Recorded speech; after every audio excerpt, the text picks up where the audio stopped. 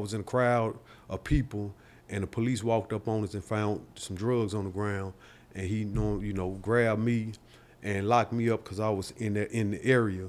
So they gave me a simple possession, which I was on unsupervised probation. However, when I enlisted into the Navy, the week of me on my way to basic training in San Diego, California, I caught a charge of shooting down a Metro Police helicopter here in Nashville. The first time they ever brought it out.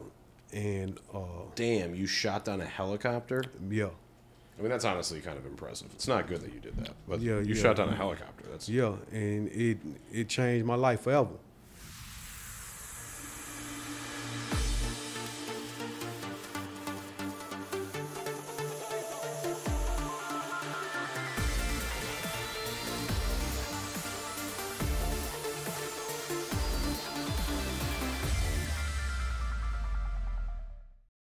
All right, cool. Well, everybody, welcome back. You're with Raj Pods right now. I'm Roger Berry, Larry Turnley.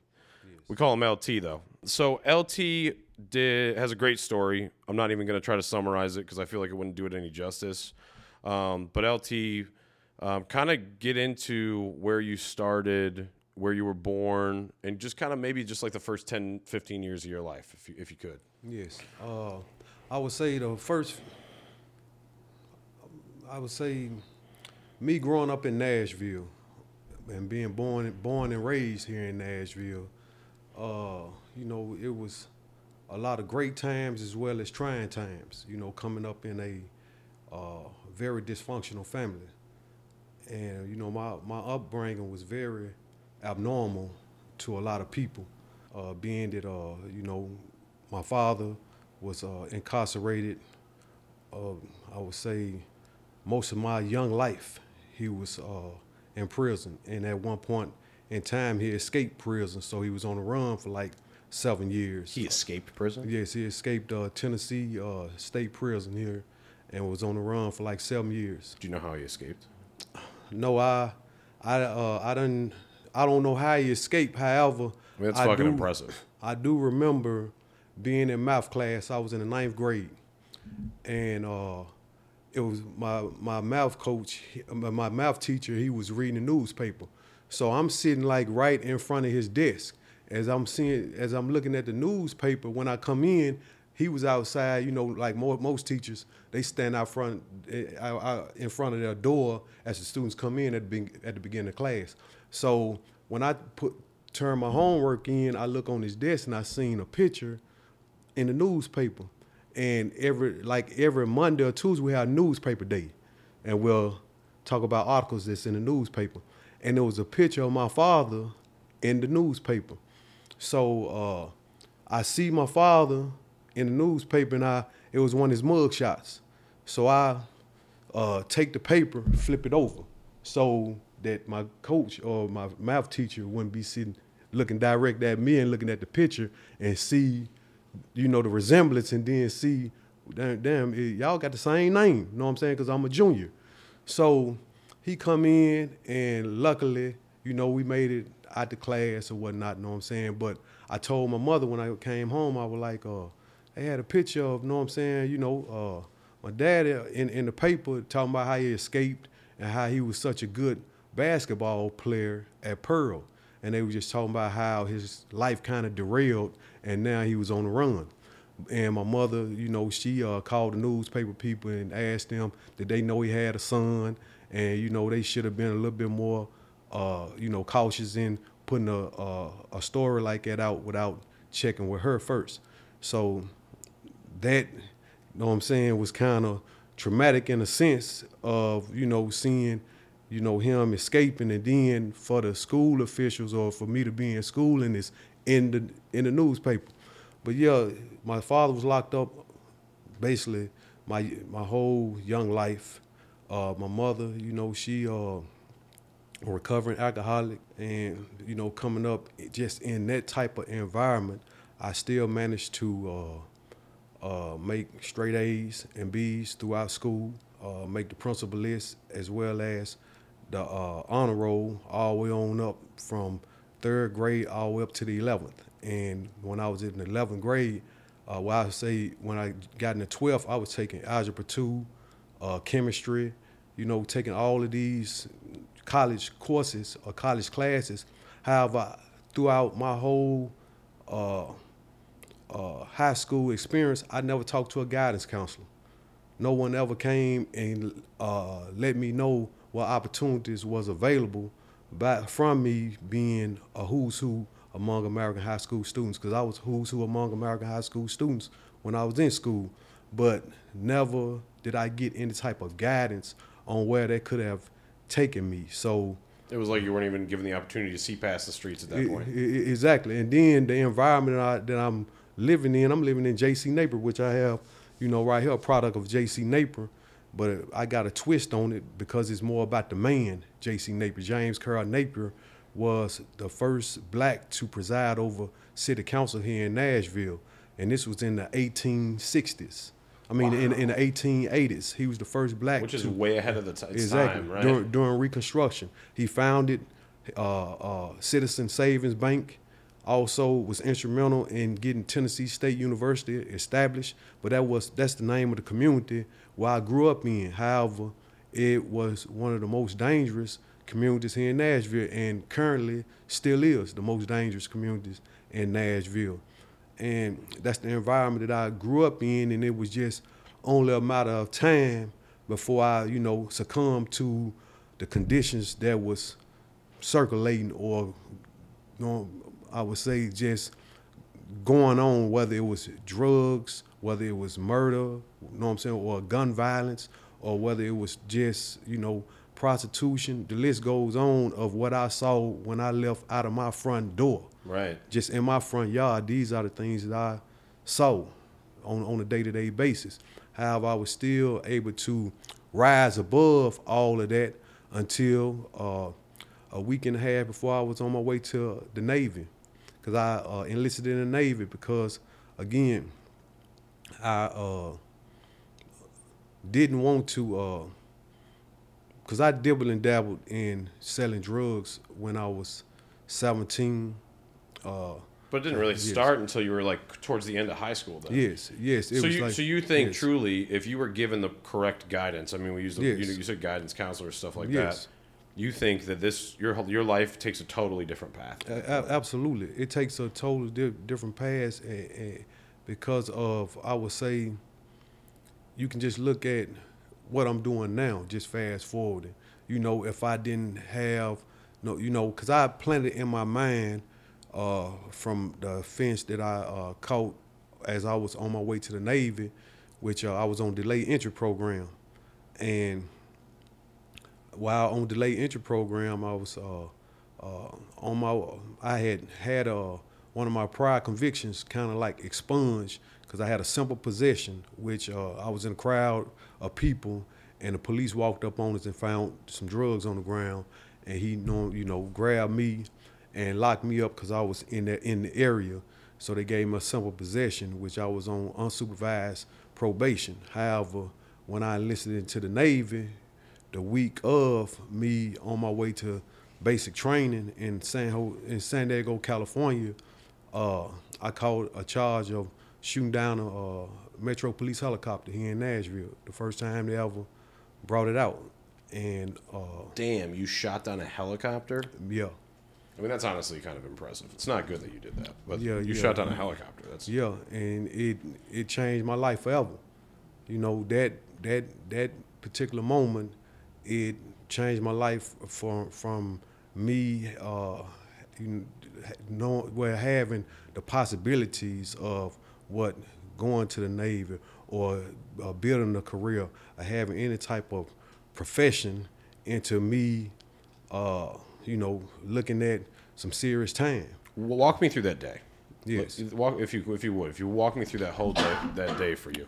Well, but the day was so crazy because it was the same day that I had my prior expunge. I had met with like a naval corporal or a captain, and I explained to him about my prior conviction, and he was like, "Well, we we got all that taken care of." Asked me, did I want to be a seaman, or did I want to be just different parts of being in the Navy?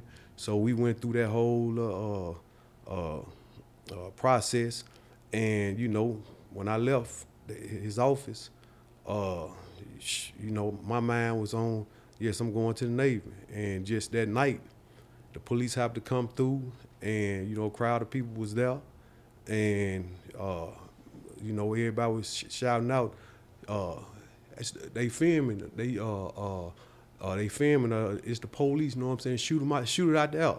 And me, sure, I'm like, I do it, I shoot it, you know what I'm saying? And I got a gun and shot it out there.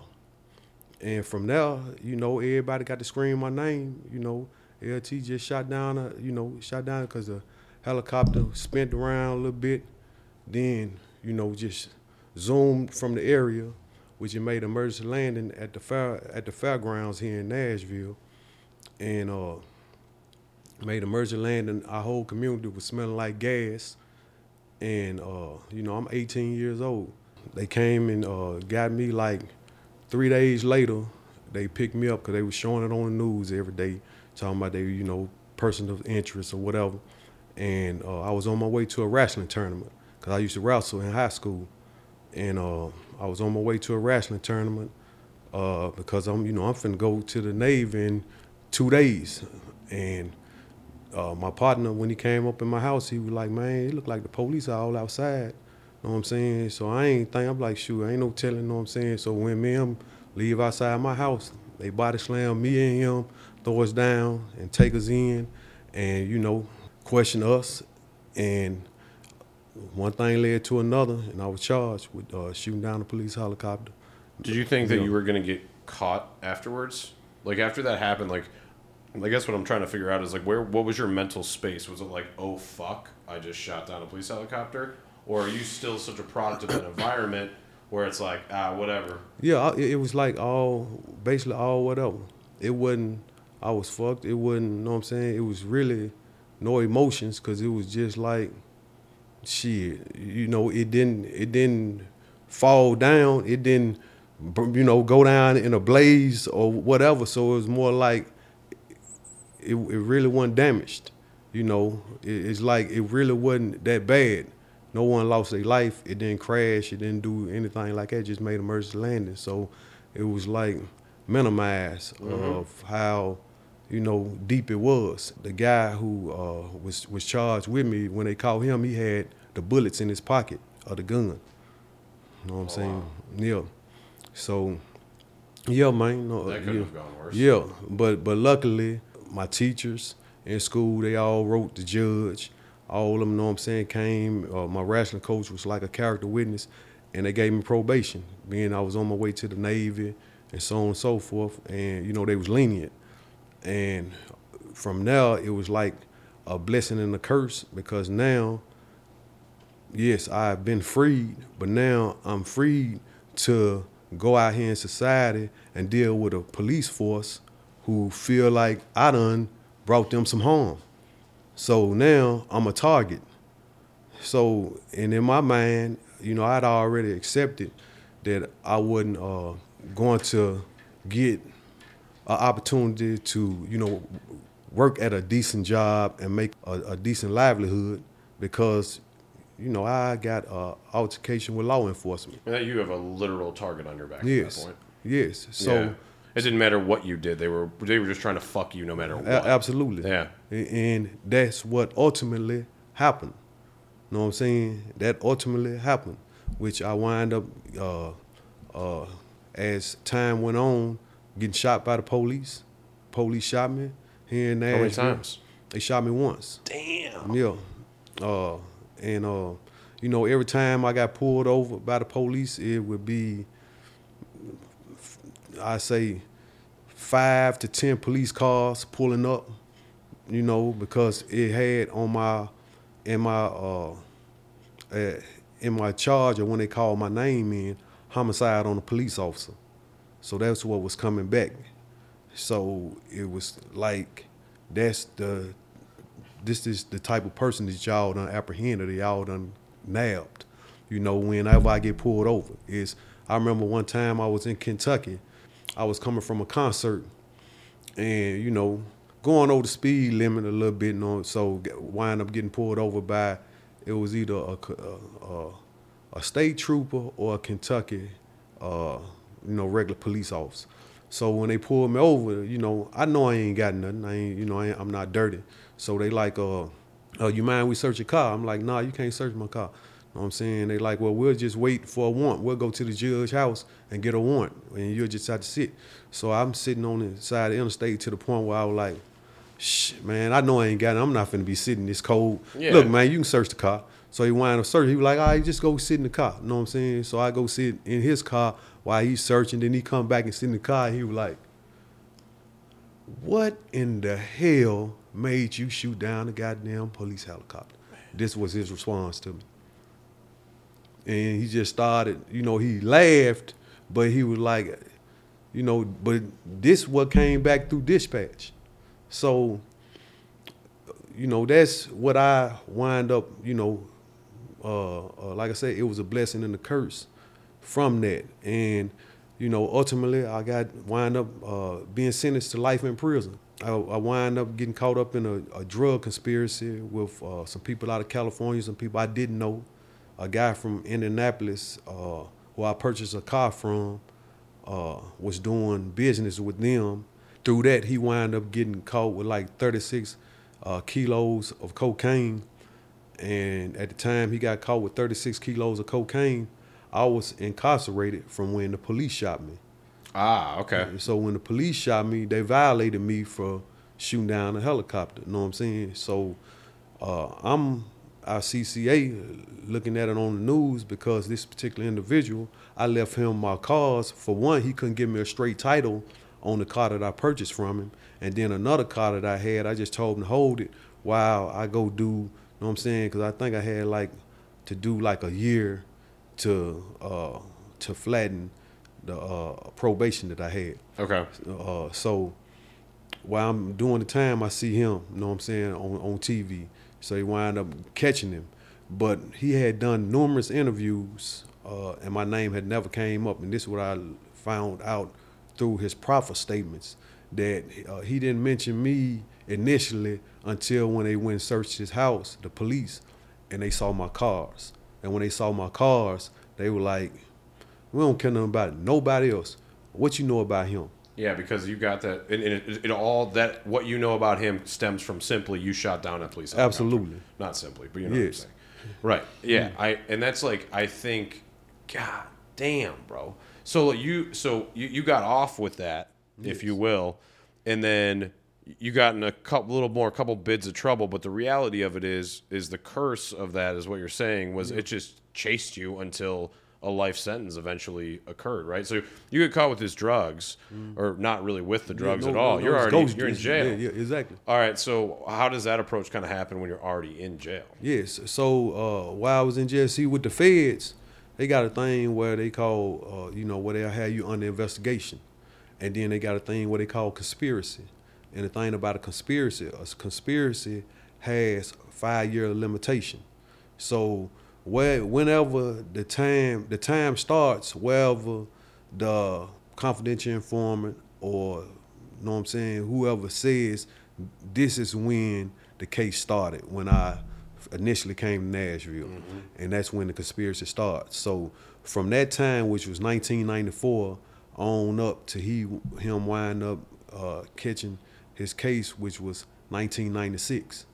That was his the window where the 5-year window started. Yep. So, like I said, I purchased a car. So that was my reason for dealing with him. The only evidence that they had because they never had me and him on a hand-to-hand, on no conversation, nothing talking about drugs, nothing about selling drugs to one another. They never had nothing on that. Yeah, because that's before texting and all that stuff, yes. Right? Because now you still had beepers. You still had your cell phones, you know what I'm saying, where they can see, somebody called this number to this number, but they don't have the phone conversation. But I'm like, the only reason why I called him, because I'm trying to get a clear title. Because I'm riding around with Indianapolis tags on, because it was a 1973 Caprice classic glass house convertible. Oh, nice. With, you know what I'm saying, red and white leather interior, with the sunset pearl flip-flop paint job. When the sun hit it, it looked like it's maroon, but it's white. And, you know, it was a nice sweet, car. bro. Yeah, absolutely. So he couldn't give me a clear title. But anyway, when the police go to his house and they see those cars, it's like the whole investigation swerved around to me. At this particular time, I'm ICCA from getting shot by the police.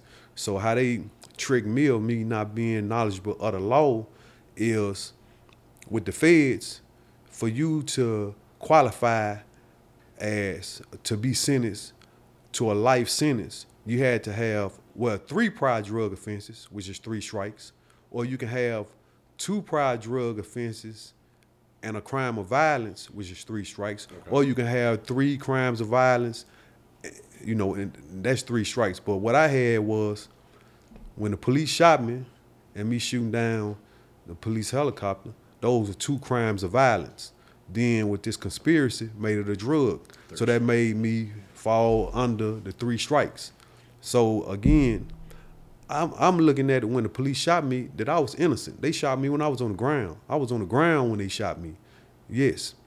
And I was gonna fight it, but I'm looking at the deal, because they like, okay, with your probation that you here on the violation for, along with this case that you got for getting shot by the police, what we'll do, we'll run that into the case that you are already doing, to where the only thing you're going to do for getting shot by the police is 2 months. And we're going to run that into the charge that you are already serving for violation of probation, which was shooting down a police helicopter, which was 4 years.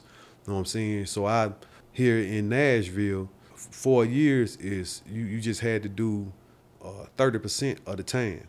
You know what I'm saying? You don't have to do all of it. And then I played out to 2 years for getting shot by the police, which the most you will have to do, I think, it was 4 months or 18 days. That's all you do, and they kick you out of jail on a 2-year sentence. That's what it used to be here.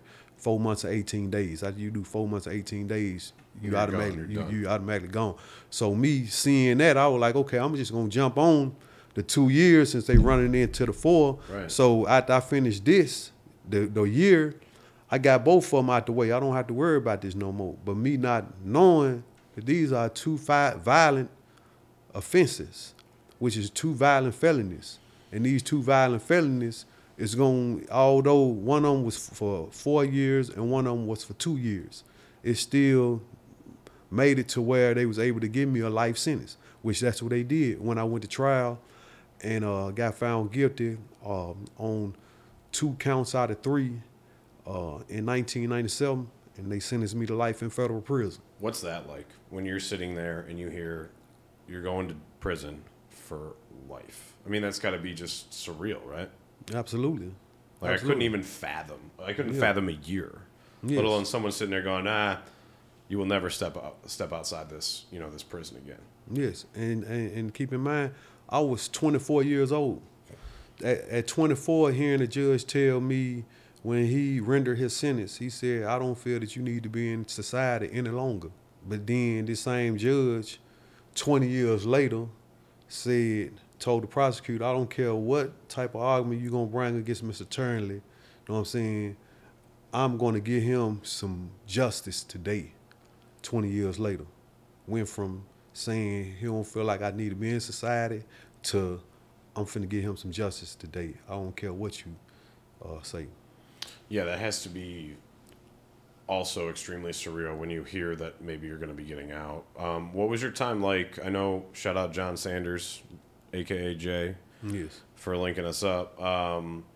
We had talked a lot about his experience in jail. He told me some pretty ridiculous stories and stuff like that. Mm-hmm. What was your experience overall like? And you guys were in Memphis together, is what you said, right? Yes. So what was your experience like in that particular prison? Well, what in Memphis, or because I went to several prisons. I want to hear it all. Yeah. Yes. So yeah. Yes. The first prison I went to was USP Beaumont, which was the worst prison in America. They call it Bloody Beaumont, and this prison right here, I was like number 448 on the compound. They had just opened it, and they were shipping a lot of people from various United States prisons to open it up.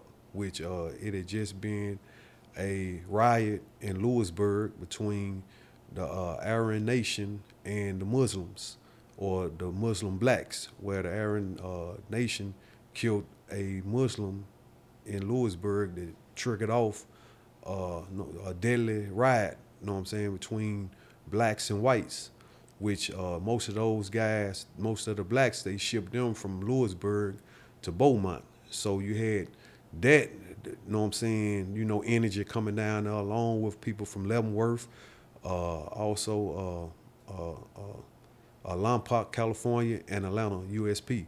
So just being down there around all these people, and then being on a plane, flying on Con Air, and it just reminded me of, images, of a slave ship, where the people, are chained to one another, and you up under, the bottom of the ship, and you just waiting to be fed or waiting to receive water. It's the same way when you coming through Oklahoma City at the airport. You literally go from the ramp, the airlift, right into the prison.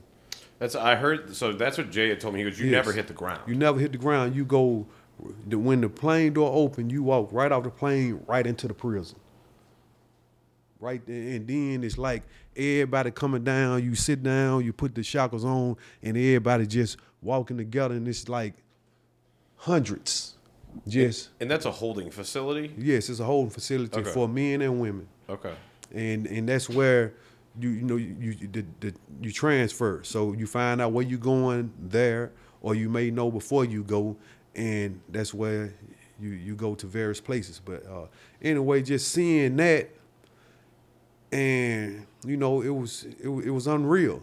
But I will say that the environment that I grew up in prepared me for all that, because it was basically the same kind of setting. It was the same type of, similar people, in these settings where, I don't know, it seemed like that's how they came up with that whole concept of projects and prisons, where it's just similarities in the two. So in a weird way, it almost was beneficial for you because you've already dealt with those kinds of things before. Yes. So in a way, you were prepared for that. Yes. But it's not going to ever make you better, right? It'll never really fix what needs to be fixed, or I like the word guidance that you used earlier when you said guidance counselor. But I like that word because it takes you to a different space if you have the right guidance. Mm-hmm. Which kind of leads me to this question. And you had said before, shooting down the plane obviously wasn't something I'm sure you regret, but it was a curse almost being let off because it followed you for a while and you were on probation, things like that.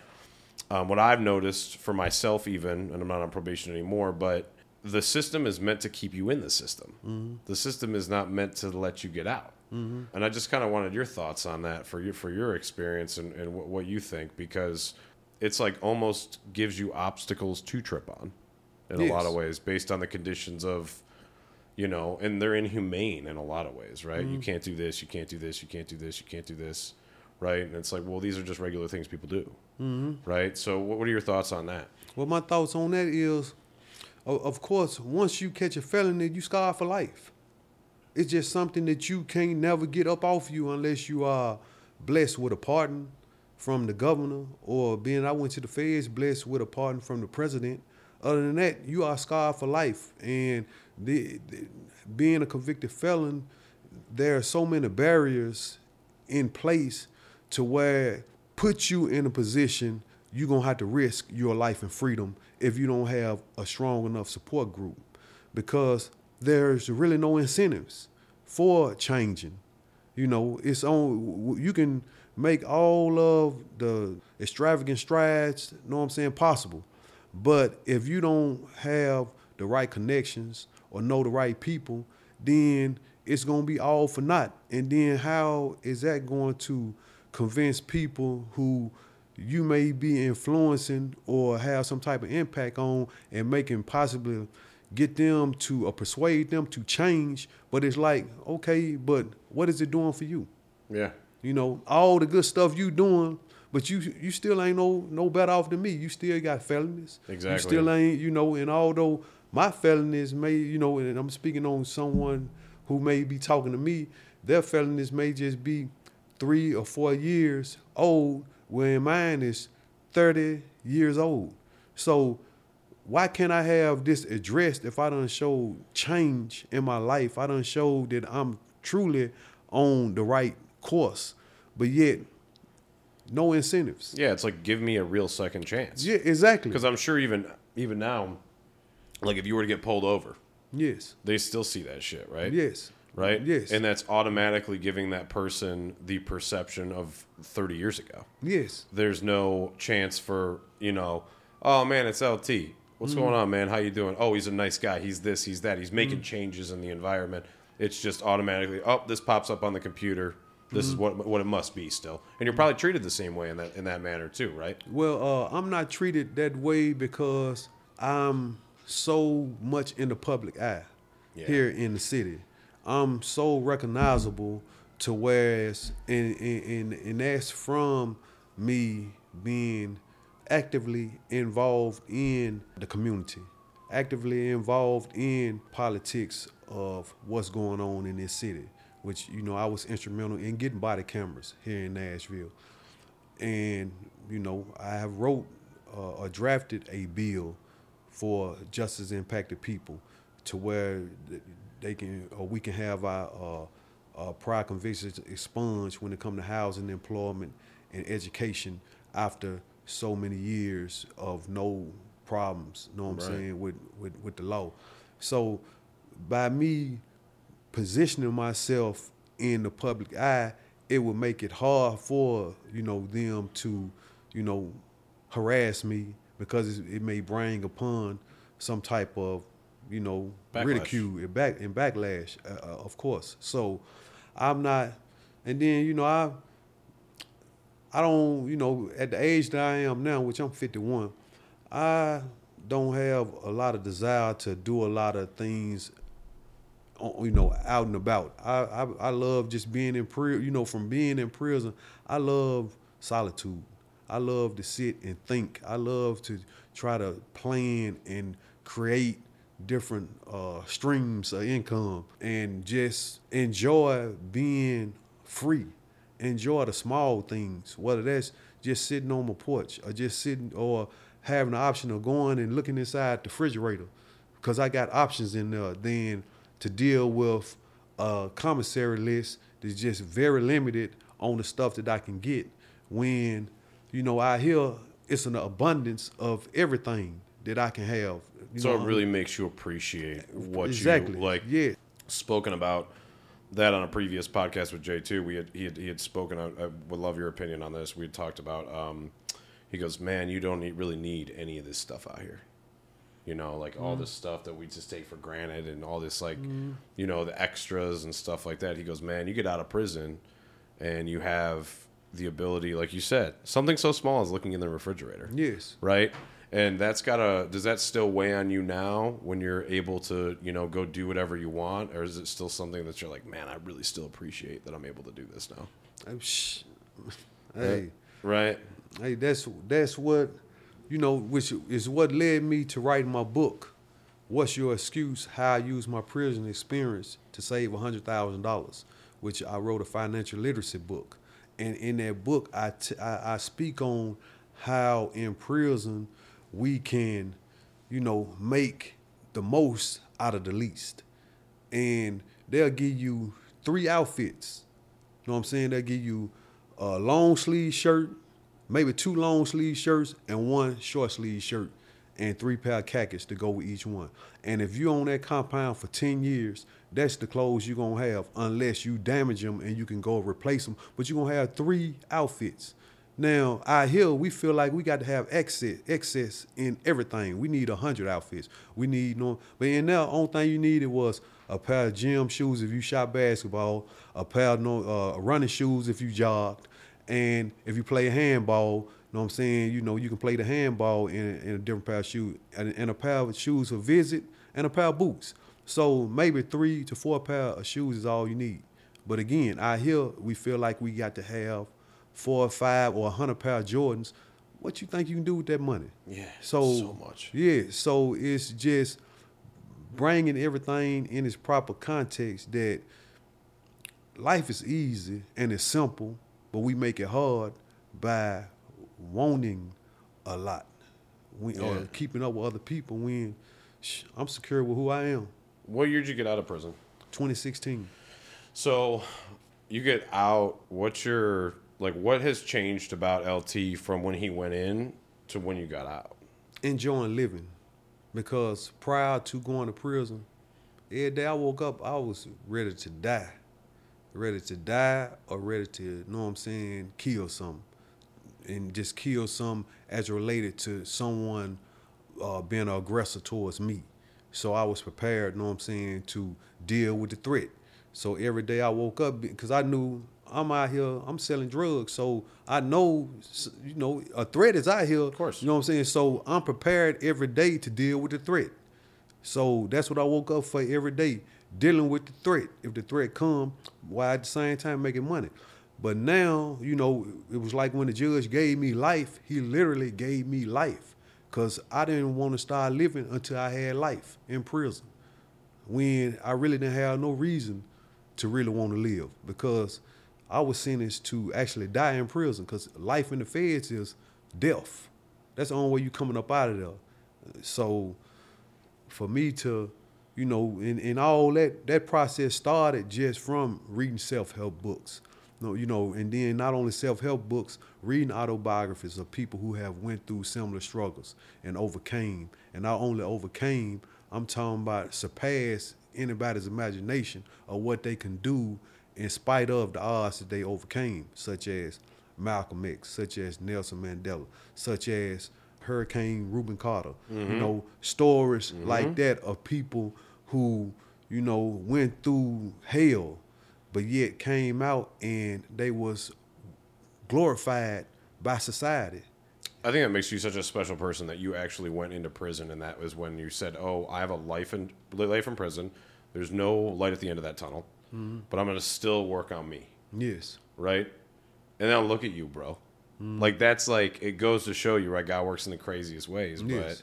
But, I mean, for you to be able to sit in that space, in that white hot space, and be able to say, hey, listen, that's not who I am. This is going to be who I am.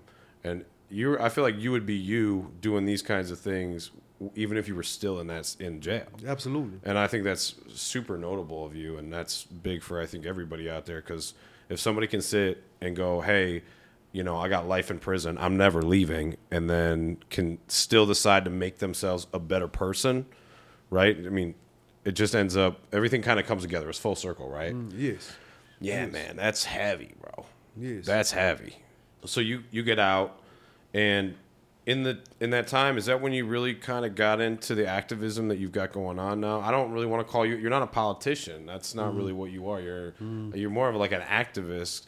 I think politicians are kind of scummy. You know what I mean? But I think what you have going on is so great, because I have so many friends that have been to prison and been to jail and all these things, and it's never helped any of them.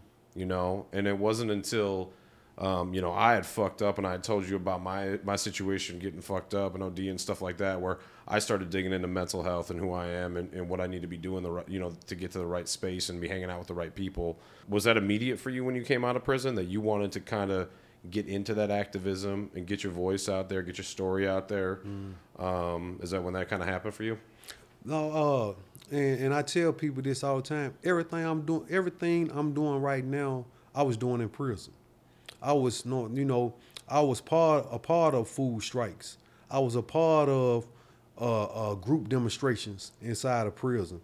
I was a part of motivating and inspiring younger brothers who coming in with 30, 40, and 50 years, and they may be 18 or 19, and they take solace in me because they see, he got life, and just seeing the strength that I was able to exude, even having life, to where it gave them hope of, okay, and then I show them, look, this is what you need to do. Go to the law library. Follow me down to the law library. And then as my sentence got my sentence got overturned and got reduced from life to 24 years, it was like it's possible, you know. And everybody just who saw me just diligently studying, diligently working on my case, and not taking those denials personal when I filed with the courts, which I got denied over 12 times, but that didn't stop me from still, you know, fighting, still, not being deterred by that, and knowing that I'm not gonna die in prison as a drug dealer. That was my motivation. I don't want to die in prison as a drug dealer, you know, because that's not me. It's a whole lot more to my story, and you know, luckily, that's what's going on now. I was able to be liberated from that sentence, and now I'm showing what was already inside of me, that person, you know, which I was always a good person. I always looked out for my community, even though when I was selling drugs, I looked out in a way to where families, they was able to provide for one another on Christmas. They was able, you know what I'm saying, to maintain a nice livelihood. And the elderly, they was taken care of to where they didn't have to worry about any problems when I was in the community or I was around. I always looked out for my community. When I got out in 2016, I just wanted to do things on a whole nother level, which I started the annual Thanksgiving Day dinner in my community the first year I came home. And these was things that I had envisioned when I was in prison with a life sentence. I'm like, man, when I get out, I'm gonna start an annual Thanksgiving Day dinner. I'm gonna feed the community in a positive way, doing something positive as opposed to with the negativity. And I told myself on my 50th birthday, I'm gonna wake up in Africa, which I went to Africa on my 50th birthday. But I said this with a life sentence without even knowing I was gonna be Spoken on into the outside. existence. I spoke everything in existence, and I'm thankful for Napoleon Hill's 17 Principles for Personal Achievement, Keys to Success book. That book right there just opened up my mind and helped me really just clear my thoughts and start thinking accurately, and also just putting terms and concepts on things I was doing, but I was doing them unconsciously.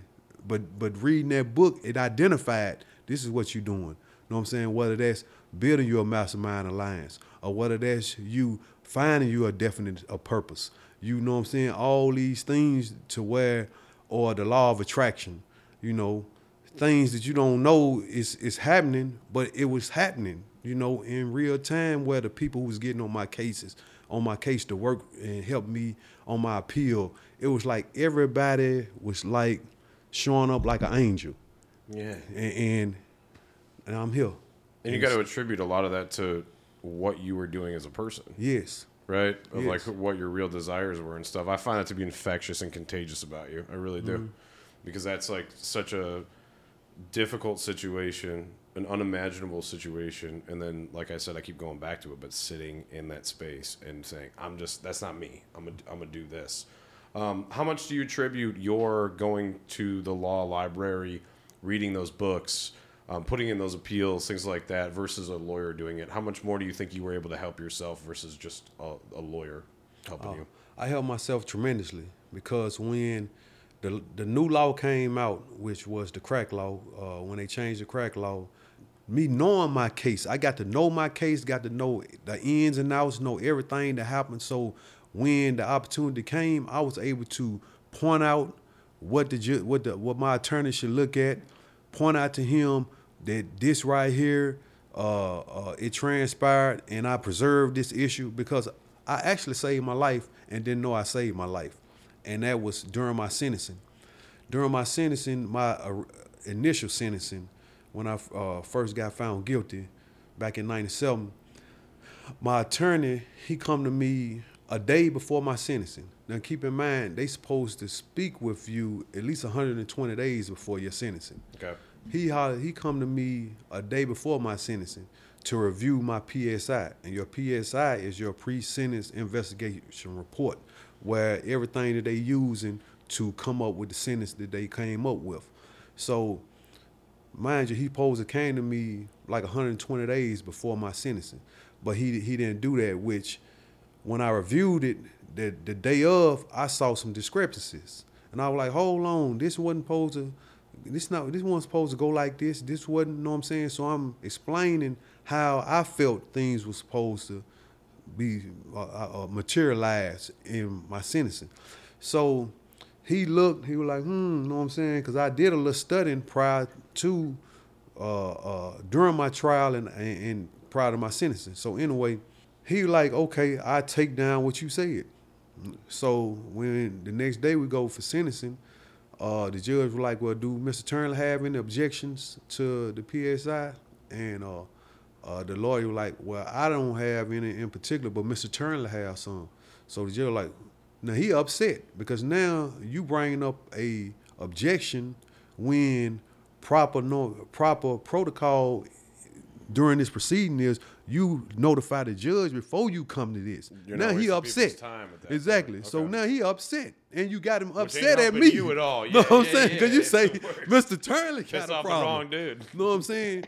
So when he say that, he bring up what my issue was, and my issue was when the conspiracy started, I only had one felony, and when the conspiracy ended, I only had one felony.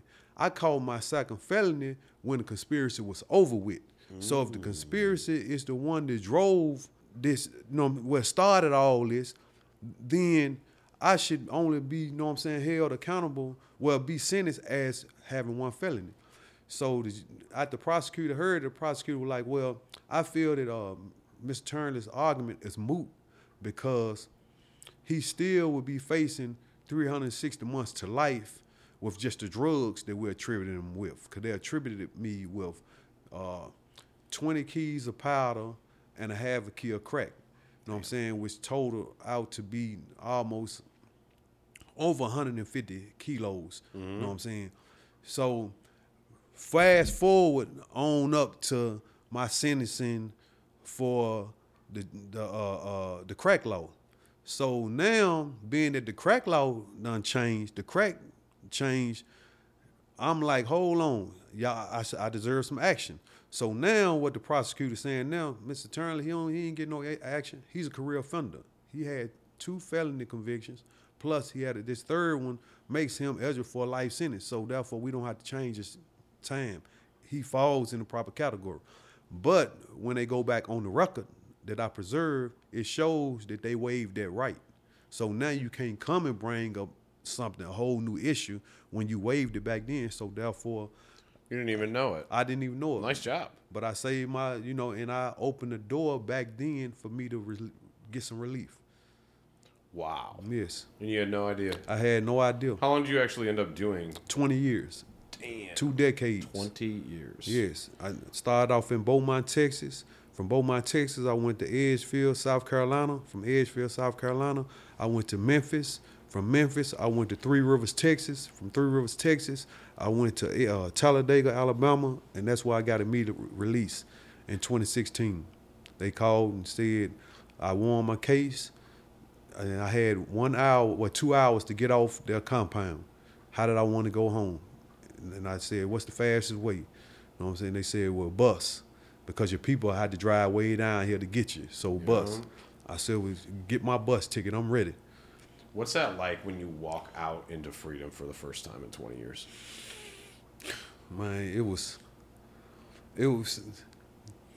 was beyond explanation, and then it was really a culture shock to be gone that long. And then I had one of the guys who was at the camp, and the thing about it in the feds, the people at the camp, they got access to drive you to the bus station. So one of the camp dudes who's incarcerated, you know what I'm saying, he drove me to the bus. Well, he drove me to like a Walgreens to get a phone, because, I needed a phone to call my people, let them know they just let me go. You know what I'm saying? Which I don't even know how to work the phone. You know what I'm saying? They have that song with Jelly Roll. He's got that verse in there. He's like, give a man an iPhone, didn't know what it is. And that shit's crazy. And that's what it was. I'm talking about. But the culture shock was going inside the Walgreens, and I'm seeing this female. She was squatting down trying to get something on the bottom rack, and her pants, she had those low riding pants, and I seen, it was like, I'm like, man, hold on, because I'm just getting out of prison, so you look in prison, they finna throw you in the hole, so I'm like, turning my head, and then like, nah, this. But yeah, it was just a culture shock, and then being on the bus.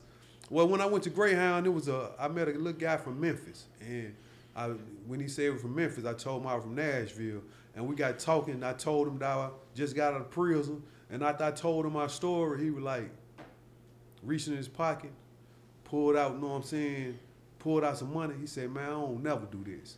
He said, here you go. He gave me some money. He said, man, congratulations on making it home. Yeah. Good for you. But yeah, I couldn't imagine that feeling. Yes. And then the culture shock. Yeah, I didn't even think about that. 20 years. Yeah. Especially during the tech boom that occurred, right? I mean, you go from like phones, text, you got all these like Facebook, Instagram, all that shit when you get out. We didn't even have the Titans. That's what I'm saying. You didn't even. What? Know what I'm saying? We didn't even have the. That wasn't even a thing yet. Yeah, we didn't even have the Titans. They was just finishing building on Bridgestone Arena. They was just working on Bridgestone Arena when I left. Because I got arrested in 1996. So now you're back, you're doing your thing. Like, yes. What are your goals right now? My goals? Mm-hmm. To run for public office. Okay. That's one of them. And to continue to create opportunities for justice impacted people, and try to remove some of those barriers that's in place to stagnate our success and our growth. And I'm speaking from a individual as well as a business owner. It's hard to, being a convicted felon, to, for one, live in Nashville off of the wages that's in play. So the best thing to do, or the other option, is to start your own business. Mm-hmm. But it still shows up in that, because they do background checks as a business owner. So it's trying to remove some of these barriers, and whether that's through social policy or just new policy in general with the mayor, which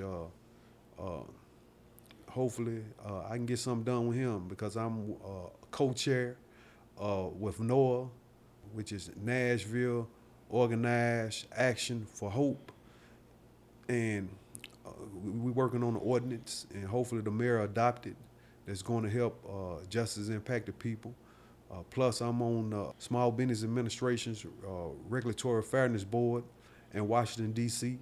My role there is to help business owners who may feel like they're being discriminated against or feel that the regulations are unfair.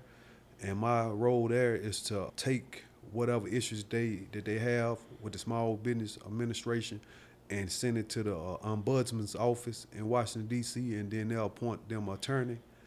Also, I'm with the Procurement Standard Board here in Nashville, which is a metro government board here, and we deal with everything from tennis shoes and soccer stadiums. And the tennis shoes is like people who ordering, like the Davidson County Sheriff Department ordering shoes, for inmates. Mm-hmm. So anybody that get a government metro contract got to go through the Procurement Standard Board, which I'm the first convicted felon to ever serve on that board.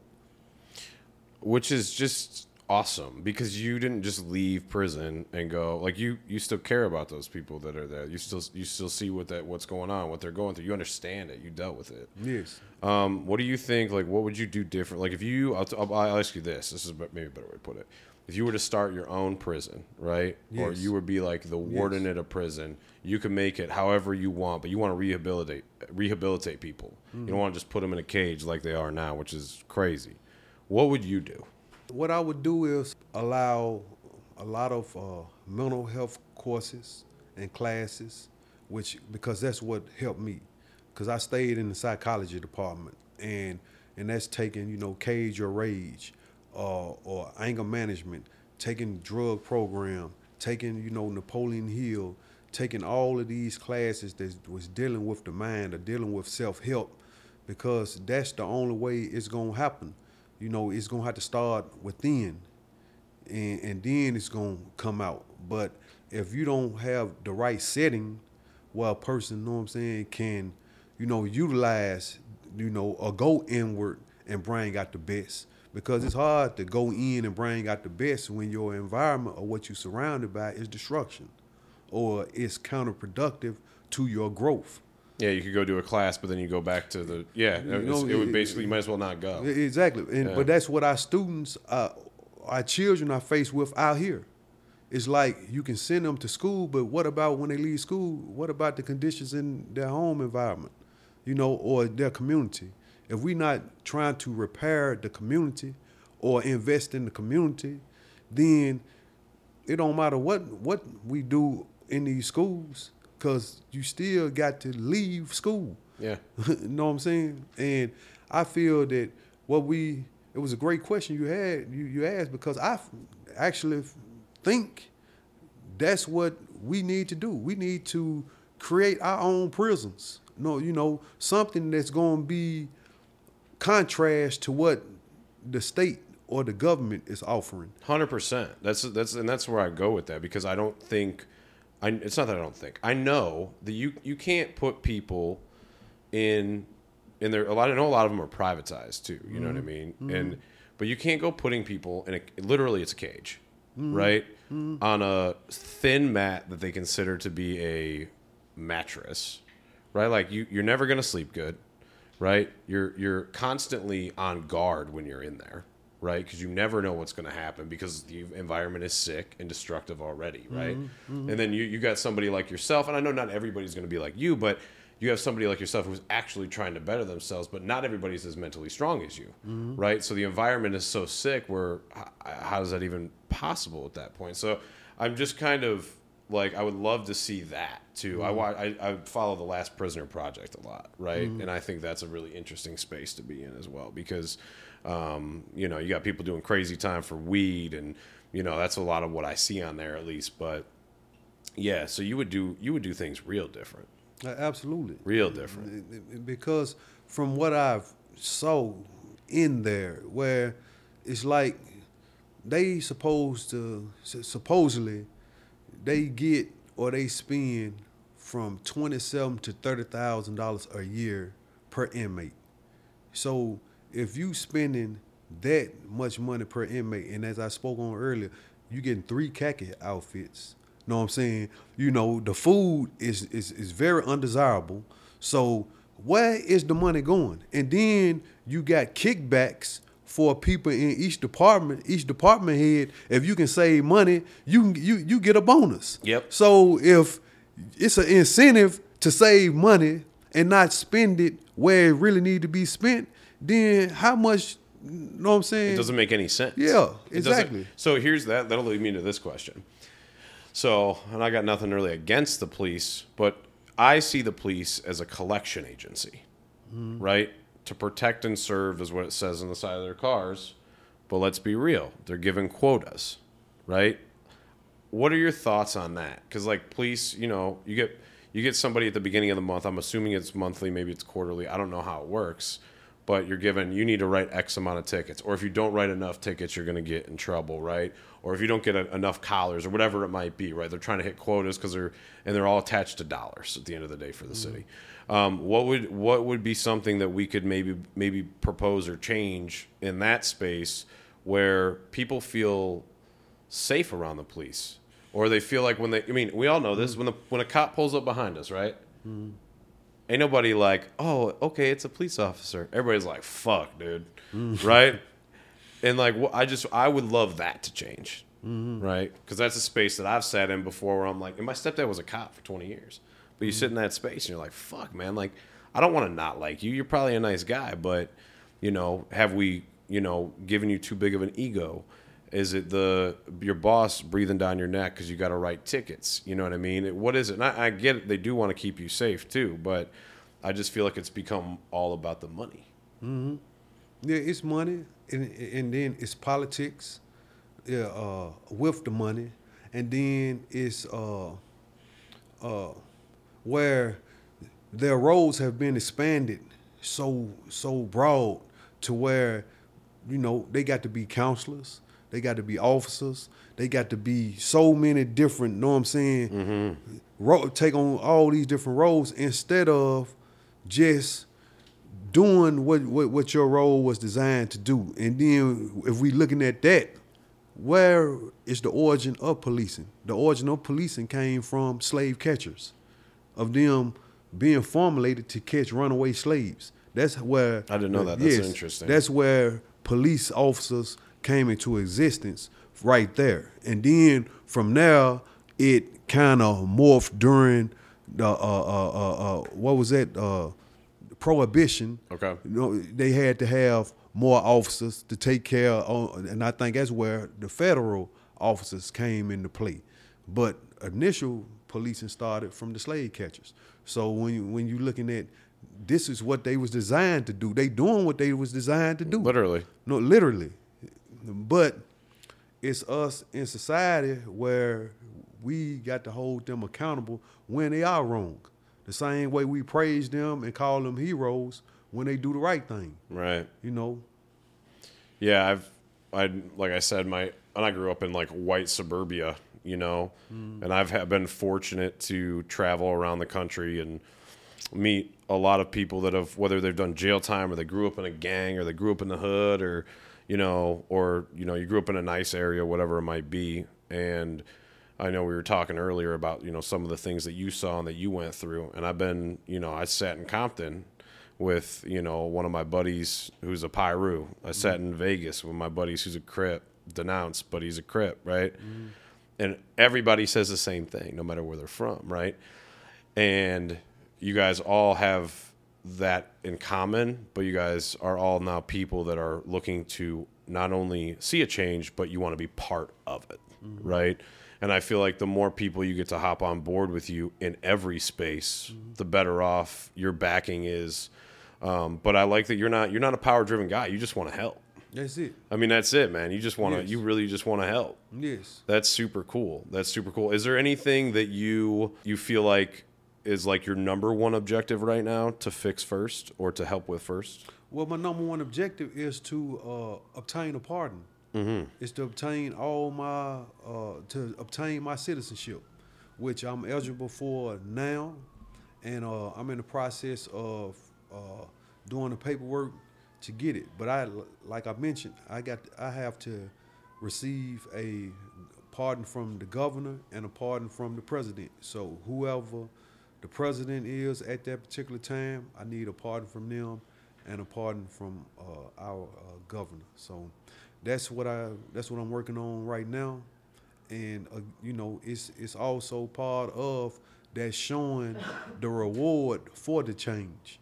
If I can do all of these great works, right, here in this city, it's like, okay, now with these great works, how will they be rewarded for all those who are thinking about changing or inspired or motivated by what I'm doing right now? Hopefully, whatever governor that's there at that, whenever my pardon go through the process, or whatever president, hopefully they grant me some relief. Hey man, I'll advocate for that 100%. I think it's just amazing. What you're doing is just so cool, where you've been and things you've done. But how you're moving now is just wild. Where are we at? How much time are we at? An hour 5. We're in an hour 5. All right, cool. All right, is there anything you really want to talk about, or have we hit a lot? We hit a lot. We hit a lot, right, in an hour? All right, cool. So I usually kind of finish up with one question for everybody. Okay. And it's a 2-part question. On a scale of 1 to 10, how happy would you consider yourself to be? And if it's not a 10, what do you think you can do to get yourself to a 10 or closer to a 10? I'm a 10. You a 10? Yes. You seem like a 10. I mean, you really do. Yes, I'm a 10, and it's because of like I tell people, when you got the option or you have the option to be happy or upset, which option are you gonna take? Happy. I'm gonna always take being happy. Yeah. And it don't take much to make me happy. Like I mentioned earlier, just being able to watch people walk up and down the street, or me being able to go in and out of my refrigerator, or me being able to go and walk in and out the front door, because I've been up under, for one, in a abnormal environment, and also up under major restrictions where everything was restricted. I done been in solitary confinement with 2 people laying on the floor with 2 people, know what I'm saying, on the bunks. And you hoping and praying that these other 3 people don't conspire or want to do something to you and beat you to death because you in the shoe. And the police come back at every hour or whatever, know what I'm saying? They don't give a fuck anyways. Exactly. So coming from those conditions to being out here to have any type of movement is progress for me. I love that answer because, I mean, even for me, who's never dealt with anything like that ever, not even kind of close, like I could never even compare, it makes me appreciate what I've had more, but I still don't think I could ever appreciate it on the level you do. You know what I mean? Yes. So that's why I do the pod, because I want to appreciate that stuff and people that sit in different spaces and do different things. And we come from very different environments. Yes. You know, I think we had, what was it? We were the third, I come from Rocky River, Ohio. In 2011 or 12, it was like the 3rd least diverse city. That was when I graduated high school in America, right? So just like a totally different space. Whereas now I get to see, oh, wow, I didn't have to grow up wondering whether I was going to get shot, you know what I mean? Or, gangs and drugs. I never really thought about the prison being ever a thing. But to sit down with you, to see what you've done, to see where you're at, to see how special you really are. And then, I can't really wrap my head around it quite yet. Hopefully I will be able to one day of where your mental state swung and how you got through the sick environment of prison and were still able to grow. Because I feel like most people don't. So I think that's super special that you were able to grow in there and that you're trying to activate other people to do the same thing. And anything that I could do on this end to help, man, I mean, let me know. Because I would love to see people getting better, not just being thrown in a cage with, and saying, hey, man, see you later, good luck. Because that's not cool, right? Yes. Want to help people. Absolutely. And I would say the concept that I had to continue to grow was I didn't care where I was at, because I likened it to, what if I went up in space on Mars? Or what if I went, you know what I'm saying? It don't matter where I'm at, I still got to live. Yeah. So, and that was my mindset. It don't matter where you are, you still got to live. And in the process of living, if you're not growing or you're not learning, you're not living. So it was every day I'm trying to learn something. That's got to be such a wild space to sit in, because you have to be at almost such a low point to even acknowledge that. Yes. Right? I experienced every emotion. I tapped into every emotion that you could possibly tap into. I'm talking about every one of them. And you just decide every day, today's going to be a good day. Yes. That's why, I made it a habit. Every morning I got up, you know what I'm saying? It's like everybody I saw, I agree, it's good morning. How you doing? Good morning. Good morning. And it was just me, constantly putting that reminder in my mind, I'm going to have a good morning. So by me telling you good morning, I'm just, re-emphasizing this to myself. Good morning. Good morning. You're going to have a good morning. You're going to have a good morning. So that's how I just started doing those mental training. And then, it's like self-affirmations. Yes. Yeah. And I learned through Dr. Wade Nobles, where he gave his definition of power. His definition of power was the ability to define your own reality and get others to accept it as their own. So that's what I done. I created my own reality inside of prison. So that's when I had my clock set to military time. I said every day was Friday. You know what I'm saying? Because I love the feeling that I had on Friday. So it's like every day is Friday. Just because I wanted just that, you know what I'm saying, that those whatever no endorphins flowing through my body that I have on Friday, like we all have when we know it's the weekend. And I had that feeling every day because that's what I told myself. It's Friday. It's Friday. It's Friday. Today is Friday. So I created my own reality in there to where I was able to overcome and not become a part of the prison culture. You truly define mindset is everything, right? Yes. You know what I mean? Like your mindset is really everything. Well, man, LT, you're the man. Thank you so much for this, and I want to do this again with you. Absolutely. For real, because Bring me back. as we get rolling here, I know you're going to be doing some bigger things and whatever. But you're welcome on this podcast absolutely anytime, man. I can't tell you how much I appreciate you taking the time coming down here today. Absolutely. So shout out you. Watch the next episode, like and subscribe. I'll put LT's stuff in the bottom in the comment section, and then follow him on Instagram as well. We'll put that down there too. Yes. But yeah, man, you keep up the good work. Thank For you. real, we appreciate that. I know there's a bazillion people out there that don't even maybe know you all over this country that appreciate you, on top of everybody around in the Nashville area who already knows who you are and what you're all about. Absolutely. So thank you. Thank you.